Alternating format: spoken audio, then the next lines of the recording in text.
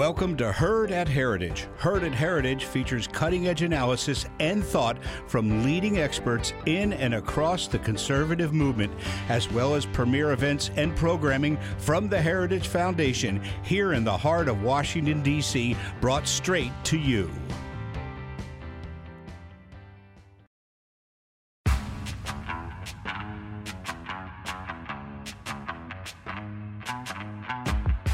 Hello, and welcome back to the Power Hour, the Heritage Foundation Center for Energy, Climate, and Environment podcast. I'm your host, Jack Spencer. This is a special edition of the Power Hour. Now, as you all know, we're a podcast that discusses energy and environmental issues. Today, we're going to veer slightly. We're going to talk a little bit about trade. Now, why are we talking about trade? Well, I'll tell you why we're going to talk about trade, because we happen to have today at the Heritage Foundation two of the world's top experts. And they're here to talk about a spanking new book. I have it right here in my hand. This is what it sounds like. Spanking new book called Trade, Competition, and Domestic Regulatory Policy. So we decided, hey, let's get these fellas on the podcast. I'm sure they have something to say about trade and energy and environment. So we'll talk about where all those things intersect. And who knows what else will come up. And then we'll just see where we all end up. So without further ado, I present to you Shanker Singham and Alden Abbott, my old friend Alden Abbott. It's great to see you again. It's great to see you, Shanker, but it's also good to see you. Great to see you. Welcome, everyone. Now, Shanker's not only a trade scholar, but also a trade practitioner. Among other things, he's held top policy positions in both the United States, where he was an advisor to the U.S. Trade Representative, and the UK, where he was an advisor to the Secretary of State for International Trade. We're also joined, as I mentioned today, by Alden Abbott. Now, Alden, I know that you worked at the FTC, right? Yes, I was general counsel. And you are now at the Mercatus Center? Correct. Where were you before that? I was at Heritage. I was pleased to and honored to be deputy director of the MEAS Center, the legal center at the Heritage Foundation, all right. which does such great work. You can't see it, but he's even repping a Heritage tie today, I believe. Oh, yeah. Very nice. Where's your tie? I'm looking forward to You receiving need to get it. one. Okay. Now, and lastly, but certainly not leastly, we have our good friend and yours, Power Hour regular, Rachel Wilfong. Now, while you might not know... Well?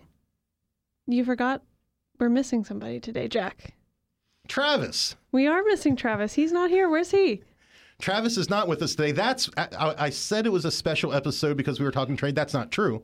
The reason it's special is because Travis isn't here. Yes, I get it. No, I'm not kidding. Or I am kidding. Travis had a previous engagement today. He was not fired. He didn't quit. Did not quit. He's still here. He's still here. He's just not here today.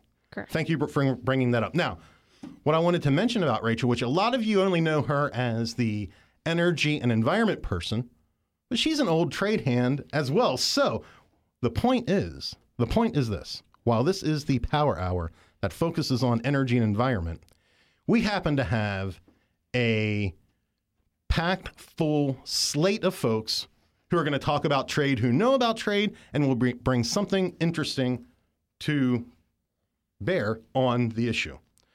So let's get started. First, you gentlemen have a new book. That's right. Tell me, what's the point of the book? Tell me about this book. Well, the point of the book is to try and point out that we could be doing a lot better economically. Lots of people know that. But that there's certain solutions. That basically, why free trade and support of property rights, protection of private property rights, and doing away with harmful overregulation, why all of these things interact. And if you improve regulation, get rid of overactive, harmful regulation, if you broaden opportunities for trade, if you have good competition system, and particularly underlying all of this, if you have strong intellectual property rights, including and property rights in general, poor people are going to benefit around the world. In the U.S., but you're going to have greater innovation, greater wealth, greater prosperity. And we talk about ways about measuring the harm that's caused by all sorts of distortions, largely regulatory distortions that prevent us from moving in the right direction. And we hope that by emphasizing the possibility for reform and talking about mechanisms for measuring it, we can create incentives for governance to perhaps negotiate and trade agreements and to come to agreements to highlight those distortions, which will build momentum and support for rolling them back to the benefit of consumers and producers and entrepreneurs and innovation around the world. All right. Shanker, what do you have something to add to that? And I'm wondering, okay, that sort of gave us an overview. Why? Like, what's the why? Why now? I mean, this is a heavy, dense, I mean, in the best possible way, book. Literally, you could read it and be an expert on this issue. So why this now? Well, Alden and I have been cooperating and collaborating on this area for probably 20 years now. And I did another book probably 15 years ago on distortions and competition in trade. And from the beginning of my career, which sort of began with the fall of the Berlin Wall, what we've seen is that there's a clear impact between domestic regulatory policy, the anti-competitive effect of distortions, as Alden has described, and trade policy. And yet they're all siloed. Trade people, competition people, regulatory people don't tend to interact.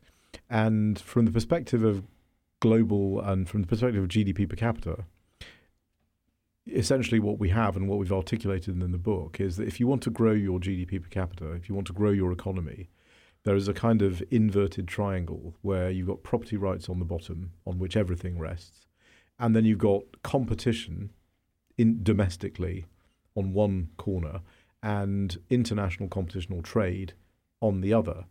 And if you adopt in whether it's energy policy or environmental policy, if you adopt regulations that are anti-competitive, that damage and distort competition in the market, that are more restrictive than they need to be in order to achieve the objectives of that environmental policy or energy policy, you're going to damage competition in the market, you're going to destroy wealth out of the economy, and ultimately what you're going to do is push people into poverty. And that's why we think it's so important to get this book out there. And one of the things the book does do in the area of environmental and energy regulation is talk about the costs of this, which is not to say that you don't do it. What we want to do is we want policymakers to actually understand and know the costs of anti-competitive regulation. And there may be cases where you say, this is the cost, this is what's going to be lost in the economy, this is the effect on people, but it is so overwhelmingly important and objective that we're going to do it anyway. But right now what happens in environment, in energy, in actually lots of areas, health and safety, labor and so on, there's a knee-jerk reaction to something that's gone wrong, and there's no consideration of the cost. And it isn't just business compliance cost. It's actually the impact on competition, impact on the market, impact on the economy as a whole. And it's only when you evaluate that you can start making decent value judgments about what you want to do as a matter of policy. So we wanted to create a sort of normative framework for people to make those decisions in. I think that's incredibly important. As someone who is engaged in the policy debate for a long time at this point, one of the most frustrating things that we encounter is that the political agenda overrides the pros and the cons of the policy. So, policy X, it would be nice if you could say, as a matter of national interest, we should do X, but it will come with these costs. But that's never how it happens in Washington. As a matter of national interest, we should do policy X, and policy X is going to lead to this many, it's going to have no negative consequences associated with it. Let's just have an honest conversation. Maybe we should do X, but it has these costs, and that's cool because it's the right thing to do. And I think trade falls into that false dynamic all the time. Yeah, and I think one of the reasons we also wrote the book is we've come quite far on the road to developing a metric to measure what those costs actually are. Because as long as nobody really understood what the costs are, there is a view that you want to achieve a particular policy goal. You understand that there are going to be costs associated, but you think those costs are actually quite small. And so the delta between an undistorted market and where we are now, most people think is not that great, particularly in the West, particularly in the UK, in the US, and so on. Well, we've been told for decades that we are capitalists. We live in we operate under an economy driven by free enterprise, and though that is certainly the kernel of our economy is free enterprise and capitalism, the layer upon layer upon layer of government intervention in all aspects of the economy, there's very, very little of it is actually free enterprise. And what matters is the loss of people, of actual individual people and actors who are going about their daily lives. And the question is, if in fact the difference between where we are now and an undistorted market is actually much bigger than we thought it was, that it's actually orders of magnitude bigger even than trade barrier restrictions, which our work and our economic modelling suggests that it is, then the impact of getting it wrong on people's ordinary lives is massive. And consequently, also the impact of getting it right could also be massive in the other direction. And you're talking about opportunity for people. You're talking about the kind of house you live in, the kind of schools that your kids will go to. You're talking about real life opportunities and things that people will get to do. And as it relates to energy and environment, the energy technologies that are available, the environmental benefits that greater technological innovation yields, so often government frames those things as being the font of government, when in fact they're not. No, they are quite the opposite. That the government has spent so many tens of billions of dollars on, say, windmills and solar panels. The narrative is, therefore, solar panels and windmills are now available to us. Never is the discussion had we not spent that money, had the government not spent U.S. taxpayer money on those things, that one of two alternative outcomes are far more likely. That investment, that spending would have yielded some better energy alternative, or the actual solar panels and windmills that spending was supposed to push forward would have actually went towards better business practices and more promising solar panel and windmill technologies and yielded better solar panels and better windmills. Yeah, because we know that the single most powerful force to liberate innovation is actually the competitive force, is actually competition. And when you distort competition because you favor a particular technology, and we saw this in Texas recently, where they'd massively subsidized one particular renewable environmental technology and suddenly discovered they had to now, subsidize something else that was losing out because they couldn't compete with the government subsidy. So, this kind of distortion and intervention, I would argue, doesn't ever work, but it's most likely to work if you've exhausted all the innovation there is. The sort of in the 1930s, some US economists suggested that we were at the end of innovation, and in fact, we were also at the end of population growth in 1936. We've been at the end of history. Yeah, we've been So smart guys from fancy schools have been predicting ends for decades. Yes. So in 1936, we were supposedly at the end of innovation and the end of population growth, and therefore that justified government intervention. But actually, the other thing we've discovered is that, in fact, as you said, far from being at the end, we're really at the beginning, and there's a lot of innovation that is out there. And it's interesting, if you look at sectors that haven't been massively intervened with, that haven't been massively distorted, we have actually seen huge technological advancements. So you think of telecom and that sort of thing. Whereas sectors where there's massive government intervention, distortions and so forth, like large-scale civil aircraft, for example, we find that we're flying pretty much the same planes we were flying 40, 50 years, literally in some cases, the same plane that you were flying 40 years, 50 years ago. And we haven't seen the extraordinary takeoff of innovation, and the two things are related. If you allow competition to to take proper effect, then these innovations will follow. Now, fundamentally, you have to also protect the property rights with which people are competing. And that's why intellectual property is so important, and we talk about that in the book as well. And if you get all of it right, you are more likely to get innovation, and you're more likely to take the cost out of the cost for consumers will go down. Now, I think we've done a pretty good job of sort of setting the horizon of what we're talking about here. What do you think, Rachel? I think, yeah. Yeah? I think we're great. Okay. I want to take a step back because I want to take a step back and just do some very basic defining for our audience. When we're talking about trade, what are we talking about? Like, what is trade? Alden, what's trade? Well, trade is, by mutual consent, the movement of goods and services, certainly across state lines, but internationally from one country to another. And basic economics teaches you that, look, if two parties now, of course, can interconnect easily with the internet, it's cheaper and easier to make connections all over the world to find out who wants to buy my products or what products I should make. Allowing people to follow their own interest and to agree by mutual contract to ship stuff. Economists have said, and it's certainly true, that free trade creates greater wealth because people are able to move resources quickly and efficiently to the things that people want. People want to buy a new technology or use new technologies. Trade will do that. However, what happens, as Shanker mentioned, special interests, is often you'll get companies or domestic interests will say, no, wait a second, we want to protect our particular business, so we want to block trade that interferes with our business, make it harder to bring in imports or for other parties to sell, and that mucks up things. Let me interrupt quickly. So what you described originally might be what one would call free trade. Exactly.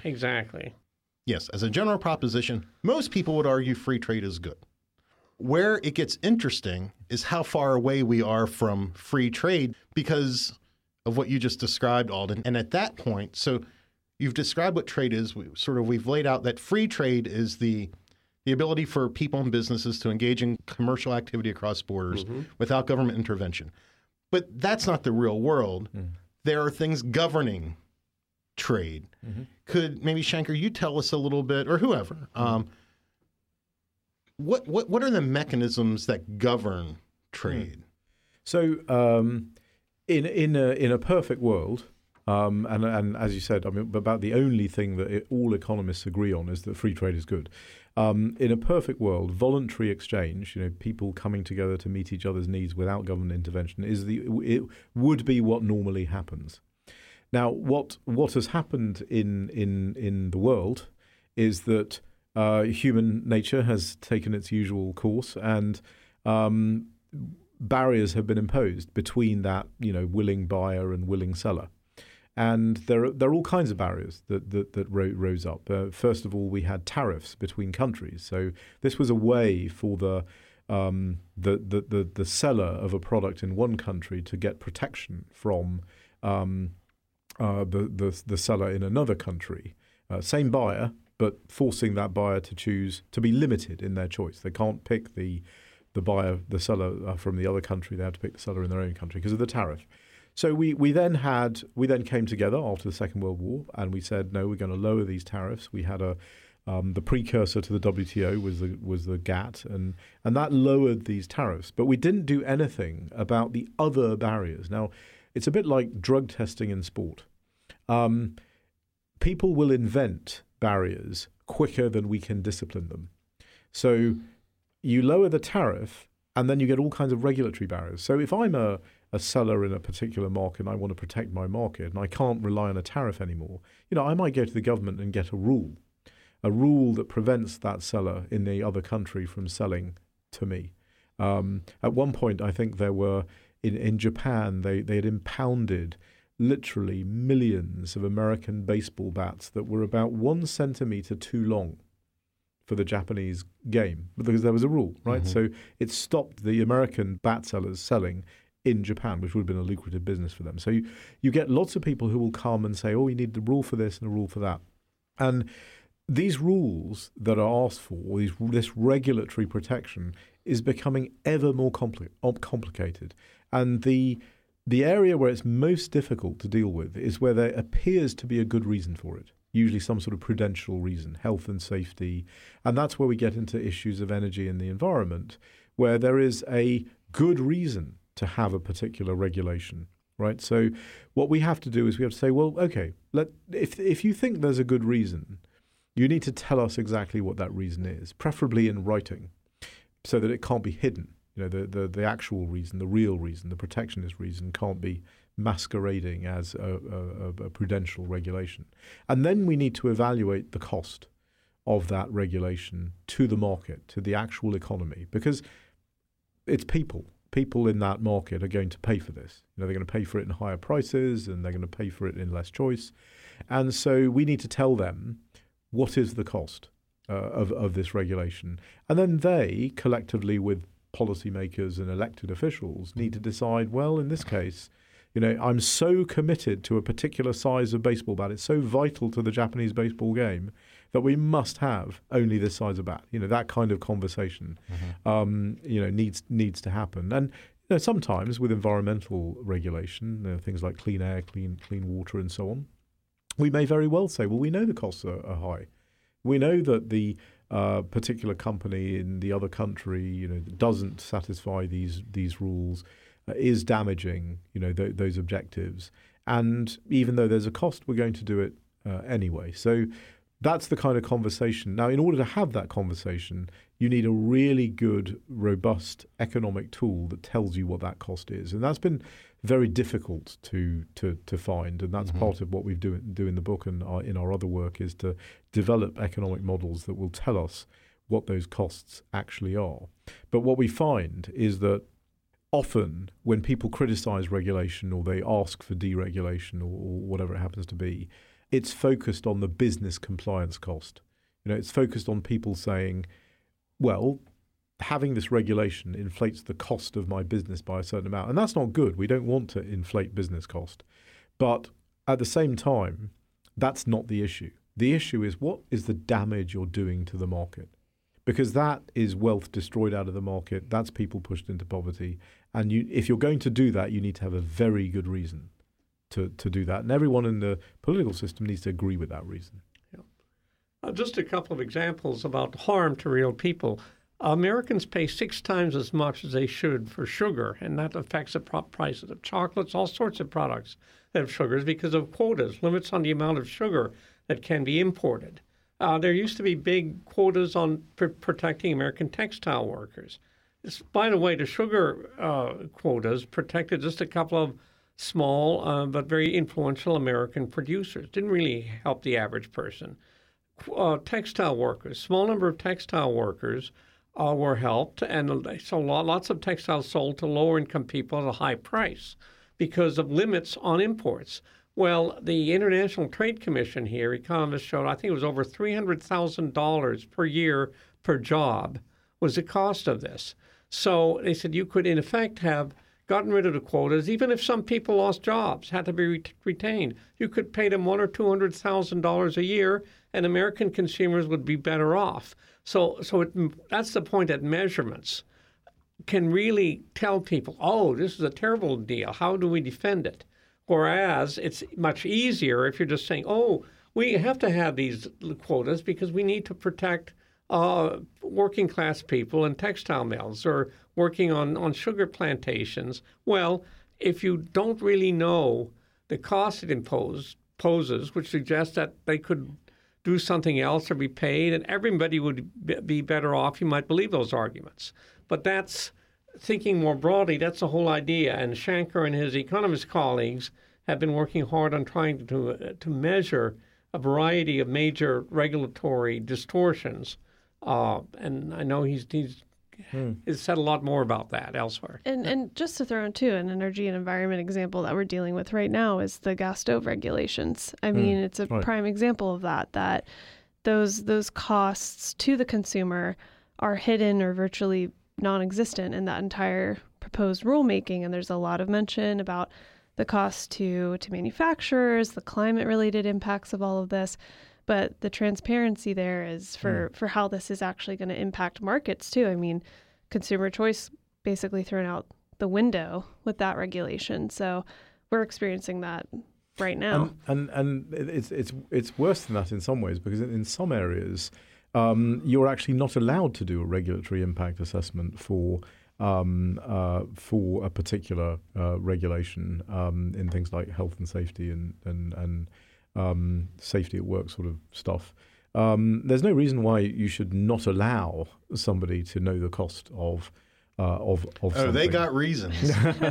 They got specific reasons to not allow us to know those. But at least it prevents them from having to lie about it. That's true. But but coming back to the scale of the cost and the modelling we've done, I mean, we've got lots of models that have looked at this. But I'll just pick one where we looked at two countries, and we had a border barrier, and we pushed the border barrier inside the border. So we turned a trade barrier into a regulatory piece of regulatory protection. And we found that the cost to global output, the output of that whole system, went down by 11% when the barrier was between the two countries. And it went down by 37% when the barrier was inside the border. So that's why I suggest that it's orders of magnitude different, the cost of this. And I think what we want to be able to do is to say to people, look, this is the kind of lifestyle you could have if we increased your GDP per capita by $20,000, for example. And I think the GDP per capita increases could be significantly greater than that. So if you can say that to people, the problem with environmental regulation and to some extent energy regulation, and what you referred to, the gas stove regulation, is that it looks like it's being done for a very, very good reason. This isn't some bank getting some particular protectionism for it, or a widget manufacturer or something. This looks like it's all about protecting people. And what I think it's important, so we're not saying don't have any of this regulation. What we're saying is, when you propose something, have you really examined whether this is the least costly way of achieving your objective? And that's the conversation we want regulators to actually have. And I would argue it should occur at the national level, not as a function of free trade negotiations, because one of the countervailing forces against over-regulation on the environmental side, and I would argue that labor is a very similar thing, is international competition, regulatory competition. I want to talk about two things that are not so positive, potentially. So, look, I'm not only free trade sympathetic. I have been described as a free trade purist of sorts. I'm a strong believer in free trade, free economics generally. But I think that there are interesting conversations and important conversations about how that manifests itself in actual policy. And Heritage, which has a literally 5 decades long history of support for free trade, has recently come out in that some people have said they're not as free trade as they used to be because of where they're at on one of these issues. And I want to talk about those. And those two are this. The first less controversial one, less controversial one, is free trade agreements. So I, being free trade sympathetic, if not an outright supporter, have been skeptical of free trade agreements in the past. Not because I don't recognize that they are a benefit over the status quo of what was, but that we have come to talk about them as free trade. And I would reject that notion altogether. They do they do liberalize trade between the parties, for sure. But they're not free trade. It's very much managed trade. And it very much institutes a whole bevy of the sorts of regulations you both were just talking about. So I'm curious what your thoughts are on that. One, free trade agreements in general, is it legitimate for a free trader to oppose free trade agreements? Yeah. I don't know. What are your thoughts on that? I mean, if you look back over the last 100 years or so, I mean, we've always had managed trade of one type or another. And what the GATT system, WTO system, was designed to do was to try to lower the barriers, right, to get closer to that free trade or trade liberalized, open trade in environment. When you look at so why do we have all these free trade agreements? Because that was not the case in the 1980s when the Uruguay round was being negotiated. We have these free trade agreements because of the stasis in the WTO multilateral system. Clearly, multilateral is best. I mean, if you want to liberalize trade, all countries around the world should liberalize trade, and the multilateral system is the best way of doing that.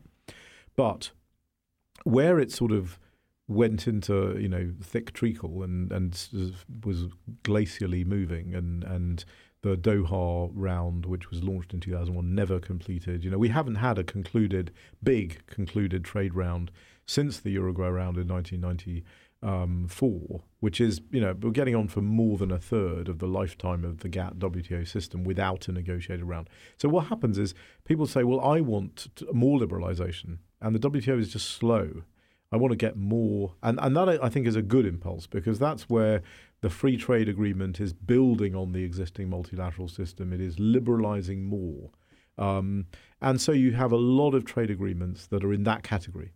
But you're right. There are also agreements that are not in that category. They really are managed trade agreements. And one thinks that there's agreement between at one point there was an agreement between, I think, South Africa and India on mining. It's very limited to one particular sector, and it wasn't a free trade agreement at all. It was just an agreement between two countries about some aspect of opening up their procurement opportunities to each other. And so you have to look at what's in the agreement. And there are a number of agreements now where if you look at them, you see a whole range of things that have nothing to do with liberalizing trade or competition. So the yardstick we use is, what's the purpose of trade liberalization?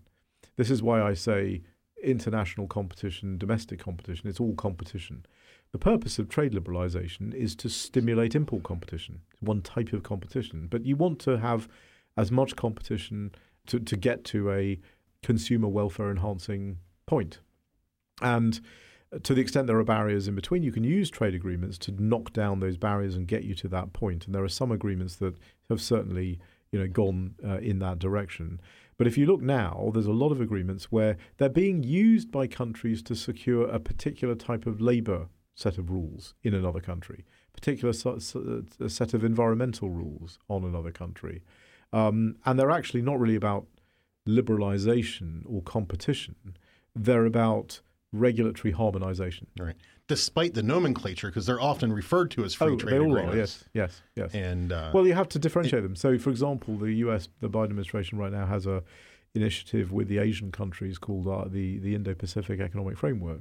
Well, there's no market access in that agreement, which means that you have to agree, if you're the other country, what the US tells you on labor, environment, and these other areas, but you don't get any market access better than you do now with the US. So that's not really a free trade agreement or an open trade agreement. It's really just about projecting regulatory power. The next issue that I wanted to discuss is the more, I guess, controversial one. I don't know. China. And sort of the idea of national security exemptions. I know that as a conservative who has always believed in free trade, as I mentioned, I get the national security exemption. And though it took me a while to get my head around the broader China issue and as it relates to trade, and did we make a mistake with China and WTO, and now is it time to try to rectify that? But I'm comfortable with that conclusion, where Heritage has. I agree with where Heritage concluded that China does present a threat, and thus it justifies that national security exemption, and that you can be both free trade and want to limit trade with China in certain ways, maybe broad ways, depending on how that all evolves, and that those are not mutually exclusive points of view. I'm curious your all's perspective on that. I mean, So if you believe that trade liberalization is about liberating the forces of competition, as we've sort of discussed, then you cannot ignore trade with a country where those forces are artificially suppressed. And they're artificially suppressed specifically to give that country's primarily state-owned companies an economic and trade advantage over you. It makes no sense to sort of stop your vision of competition at the border. And so this is one of the reasons we wrote the book, actually, is because there are these silos. There's a trade world that focuses on what happens at the border, and then there's a competition world that focuses on what happens inside the border, and they don't ever meet. It was really important to us to express that you can have a very open... I am as classical a liberal economic thinker as I think you'll find. And I absolutely agree that where you have the systemic market distorter, and China is not the only one. We use China as an example of it, and it is an extreme example of it. But there are many countries and many sectors where, in developed countries, where there are significant market distortions that damage competition, give unfair advantage to a particular company in that country in its external trade. And I think it is totally legitimate to say we are going to tarificate, we're going to apply a tariff consistent with the scale of your distortion, the advantage you've given in terms of cost reduction of your enterprise, which has not been secured because of the ingenuity and the technical excellence and the success of that company. It's been secured because the government has given it to them. Mm-hmm. And I think it's totally legitimate to have a sort of mechanism in place, a robust mechanism that takes away that advantage. Well, not to disagree nor to debate with my guest, mm-hmm. but one could then apply that logic to the idea that because Alden's country has lower labor costs, I then can justify a tariff to offset that. Would that not hold true based on what you said? No. So what we would say, this is why we use competition as a yardstick here, is where you have issues like that, and this is particularly true of environmental law, right? So the way we think that should be dealt with is there would be, if I am artificially lowering the cost of my state-owned company through a subsidy, or I'm giving money that's free water, free land, whatever, that can be tarificated as a distortion. In the area of labor or environment, what we have said is that if you have an international agreement that everyone is a party to, and a country is deliberately derogating from things it has already signed up to in order for trade advantage, then that could be a distortion. Now, the question would then become, remember we use the phrase anti-competitive market distortion. Not every market distortion is going to be actionable. You have to show that it has a real effect on a relevant market for competition. And many of the things that we debate actually won't. It kind of depends on the sector, and it depends on a lot of, it's very case specific. But if you can create a framework where that applies, and where in environment or labour there are international agreements that countries have signed up to, this would only kick in as a distortion if the country was deliberately derogating from something it already signed up to. Yeah. Well, you're quite right. I mean, as a general matter, for example, it's pro-competitive to buy cheaper goods of equal quality from producer A. That producer A has cheaper goods as a general matter because their labor costs are lower. Could be for a variety of reasons, but not because of special government subsidies or intervention. Sure, it just says under American modern antitrust law, too, if it's perfectly fine for a firm to be driven out of business because it has higher costs and is hiring more expensive labor, can't compete effectively with a more ingenious firm that's come up with a cheaper way to make things. That's the way markets work, and you don't want to interfere with that sort of thing. Absolutely, yeah. And let's look at China a little bit more. One of the things that has driven many of us in the free trade community to rethink our views on China is not for, let me just speak for myself. It's not the state-owned stuff. Mm-hmm. I've always been skeptical that, for better or for worse, and I'm admittedly not a trained economist, but I've always been skeptical of applying tariffs as a response to different state interventions because I think all states intervene at all different levels at all different times. It gets really complicated. And I also believe it ultimately works itself out through different economic evolutions over time. But what makes China different is the specific threat it poses. I don't even want to say potentially. I think it's a recognized threat. And so how do you deal with that? Like, we're so integrated with China. And let's just, I don't want to I don't know what your thoughts are on China and the threat they pose, but let's just suppose they are a threat. Here's one of the things that I've thought about, and I haven't resolved for myself, and I think it's an interesting question. Are tariffs the right response to that? I question tariffs because, to me, a tariff is a tax on Americans. And so it's government saying, it's kind of bad, but you can still have it. You just got to pay a little bit more for it. And if that thing is really bad, we should just ban it. Like if we have concluded that China is a threat and there are certain things that we should not deal with, we should just ban them. How, from an actual economist perspective, like how do we work through those things? And are those concerns, or how do we deal with that and still maintain the art of it is, the policy art of it is, how do we address that issue without it bleeding into distortions in all other parts of the economy, which is often what happens. You have a kernel of an actual problem.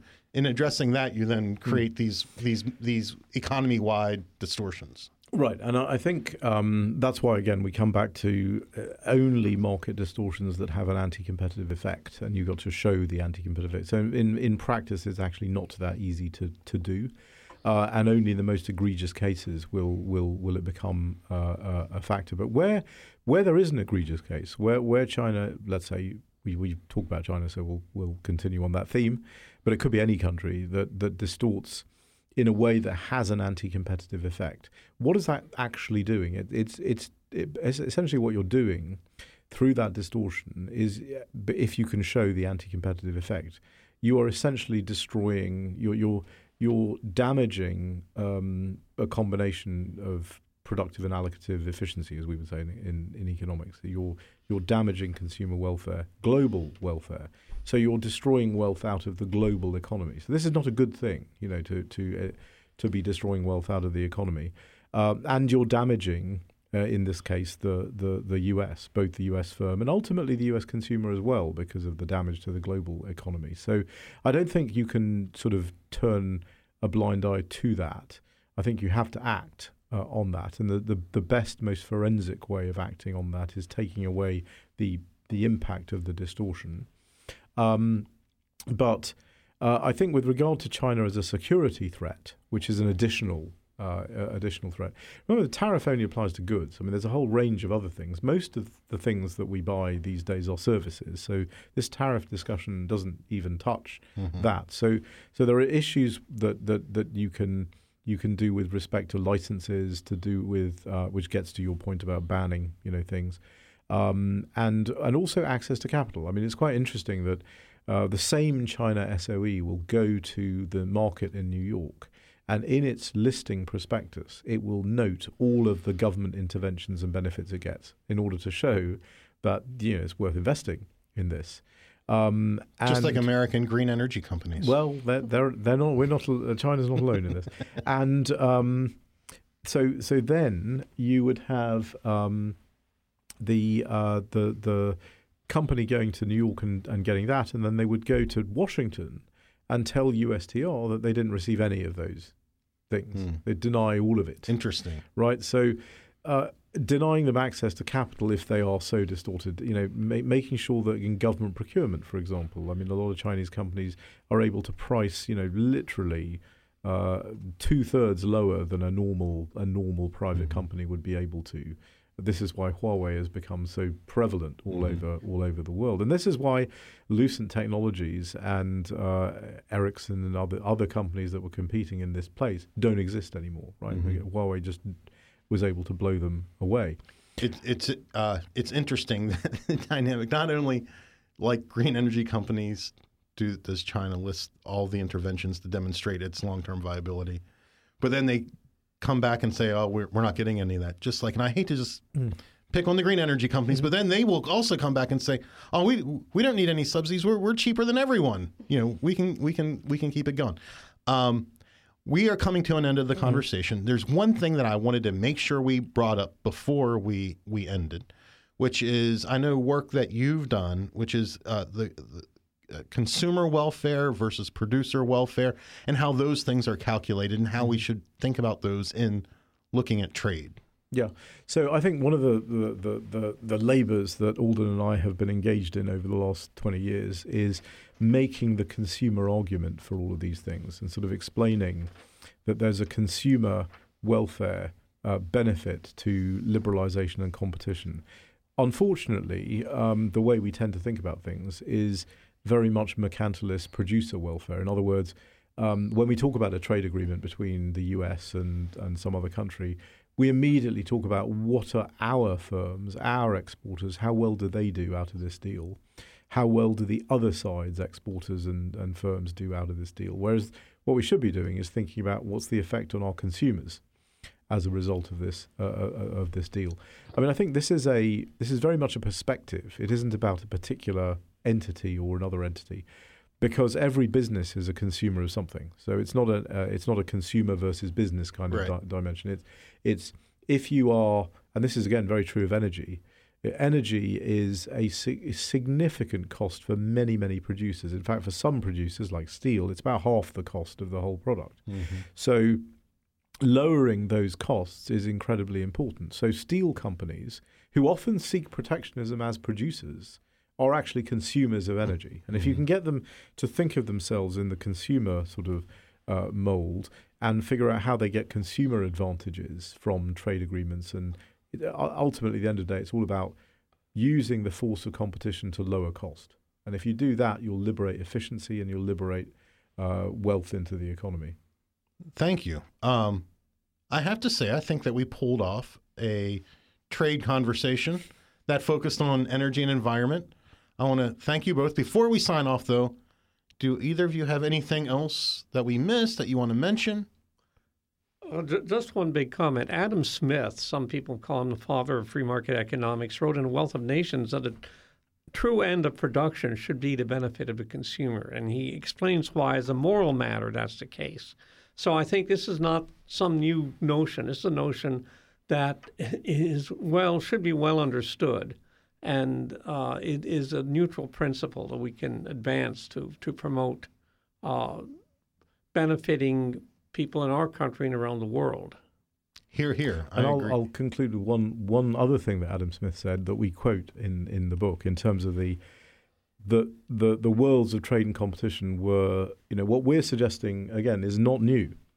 Adam Smith wrote that monopoly was the sole engine of mercantilism, not just an engine, not just one of the ways of achieving mercantilism. It was the sole engine of mercantilism. And so that connection between competition, conditions of competition, and trade has always been, two sides of the same coin.